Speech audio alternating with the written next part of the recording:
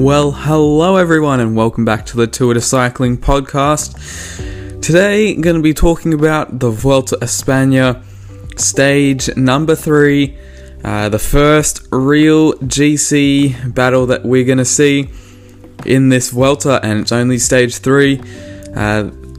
Sunny conditions for this race finally. It has been rainy the first 2 days.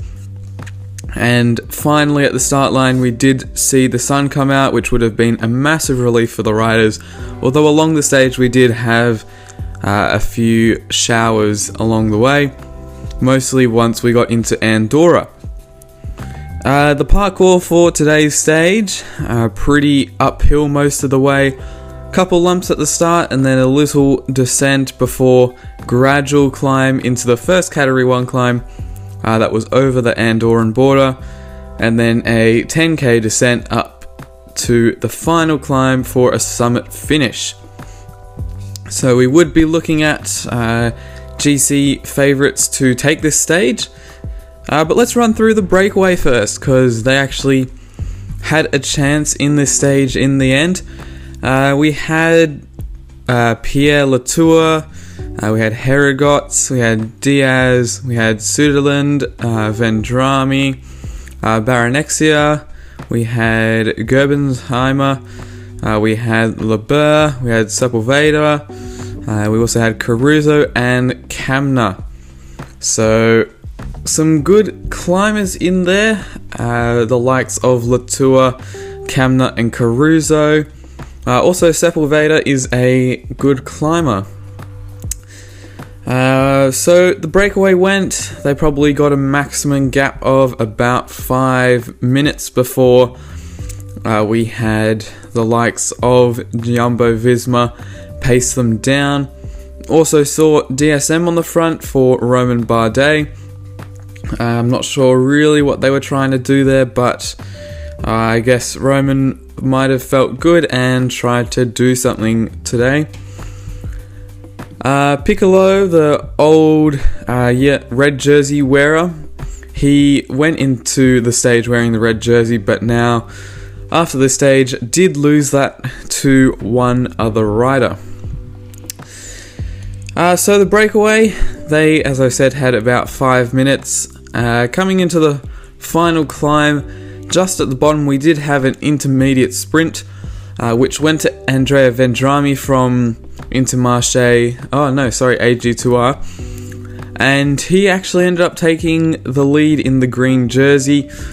So he is 12 points ahead of Andreas Kron and 17 ahead of Caden Groves.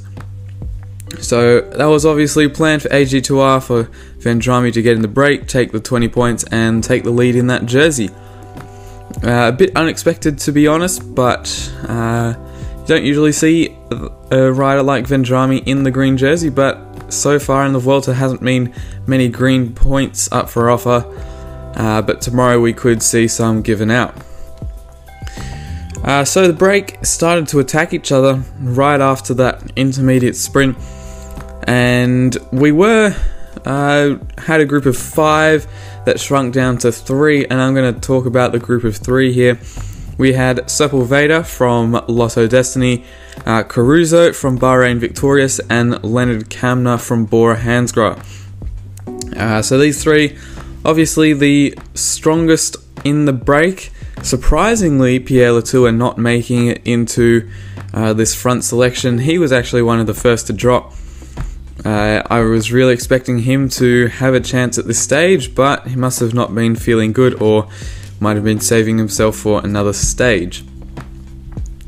So these 3 worked together, if you could call it that, up to the top of the first Category 1 climb, where Sepulveda attacked across the top, taking maximum points in that classification, giving him 10 points. Caruso came across second to get 6, and Kamna third to get 4 points. But after this, on the descent, we saw that Sepulveda would drop off and Caruso and Kamna would be left to go alone up the final climb. Back in the pelotons, things started to kick off. we had attacks by lots of riders. In fact, we had main few attacks were by Romain Bardet and Jay Vine. Jay Vine maybe having a day to himself, not working for Ayuso or Almeida. Also Bardet, he's an amazing descender, so he would have been trying to get to that descent first, see what kind of gap he could get on the rest of the favourites. But of course, with the likes of Sepp Kuss there to close things down, nothing ended up sticking. Sepp Kuss himself did have a quick dig and an attack, but that was shut down as well. Marc Soler going with him, so the two domestiques trying their luck. So down the descent, the breakaways gaps had reduced to about a minute now, and the GC favourites were really closing in on them.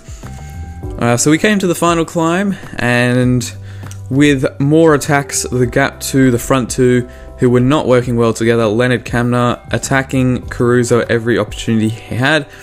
Caruso trying to get a good tempo. They were not working well together, so they eventually got brought back before we saw attacks from the big guys. Soler trying his luck again. That didn't stick, but then we did see the likes of Vingegaard, Roglic and Kuss try a three-man attack. We did see UAE, Ayuso trying as well. Remco Evenepoel didn't try at all this stage. He was just sitting in the bunch. So we ended up coming to the final kilometre with a little split of favourites and top 10, top 5 favourites. So we had the likes of Evenepoel, Vingegaard, Roglic in the front group, along with Ayuso, Mas. Enric Mas was there. He's probably the highest on GC, so if he was to win this sprint, then he would move into the red jersey. And then in the back group, we had the likes of Kelderman, Vlasov, Arensman, Jay Vine. No Geraint Thomas to speak of. He was way behind, so it looks like Arensman will be Ineos's GC hope. We came to the final 200 metres, and it was a sprint for the line. Remco launched early. Vingegaard was able to stay in the wheel before a hairpin turn where Evenepoel gapped Vingegaard, coming across the line first. Remco Evenepoel winning stage 3. Even a 1 second gap to Vingegaard. Add bonus seconds on top of that, he's gained 5 in total of Vingegaard. But the group that came in at 1 second contained Vingegaard, Ayuso, Roglic, Marc Soler, Enric Mas, Martinez from FDJ. That's a good performance from him. Uterbrooks from Bora Hansgrohe, Almeida, Vlasov and Kelderman. So Jumbo with 3 riders in the second group to come across the line. Any favourites that lost time were probably Arensman. He was 21 seconds back from Evenepoel, so 20 seconds back on the main bunch. Romain Bardet, 31 seconds back on Evenepoel, 30 seconds on the main bunch. Thomas and Bernal, 47 seconds back from Evenepoel. Hugh Carthy, 1 minute 14 down. Mikel Landa, 1 minute 29 down. So Carthy and Landa, GC hopes are probably over for them already. Although they could try getting a breakaway, do a little Jai Hindley, what he did in the Tour de France, try take the yellow jersey, well the red jersey, and see what happens from there. So now GC is changed up. We'll go through the top 10, where Remco Evenepoel now leads 5 seconds over Enric Mas, 11 seconds to Lenny Martinez, 31 seconds back to Vingegaard, so that's a very decent gap for Evenepoel to have already. Vlasov and Uterbrooks are on 33, Bardet and Buitrago are on 35, and Kelderman and Roglic 37. Ayuso in 11th at 38 seconds back. Almeida is 42 seconds back. Arensman is 45 seconds back. So those guys still in with a chance, but UAE looking like they're going to be going for Ayuso this tour. Points classification, already as said, Vendrami leading that. KOM jersey, equal points between Evenepoel and Sepulveda.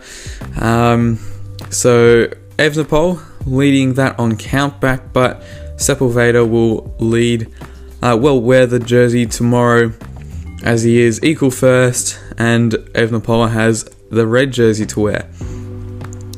The youth classification, Evenepoel is first, Martinez second, and teams classification, I think will actually be quite an interesting battle this year, because you got Jumbo-Visma, who will lead with Vingegaard, Roglic, and most likely Kelderman or Kuss across every stage.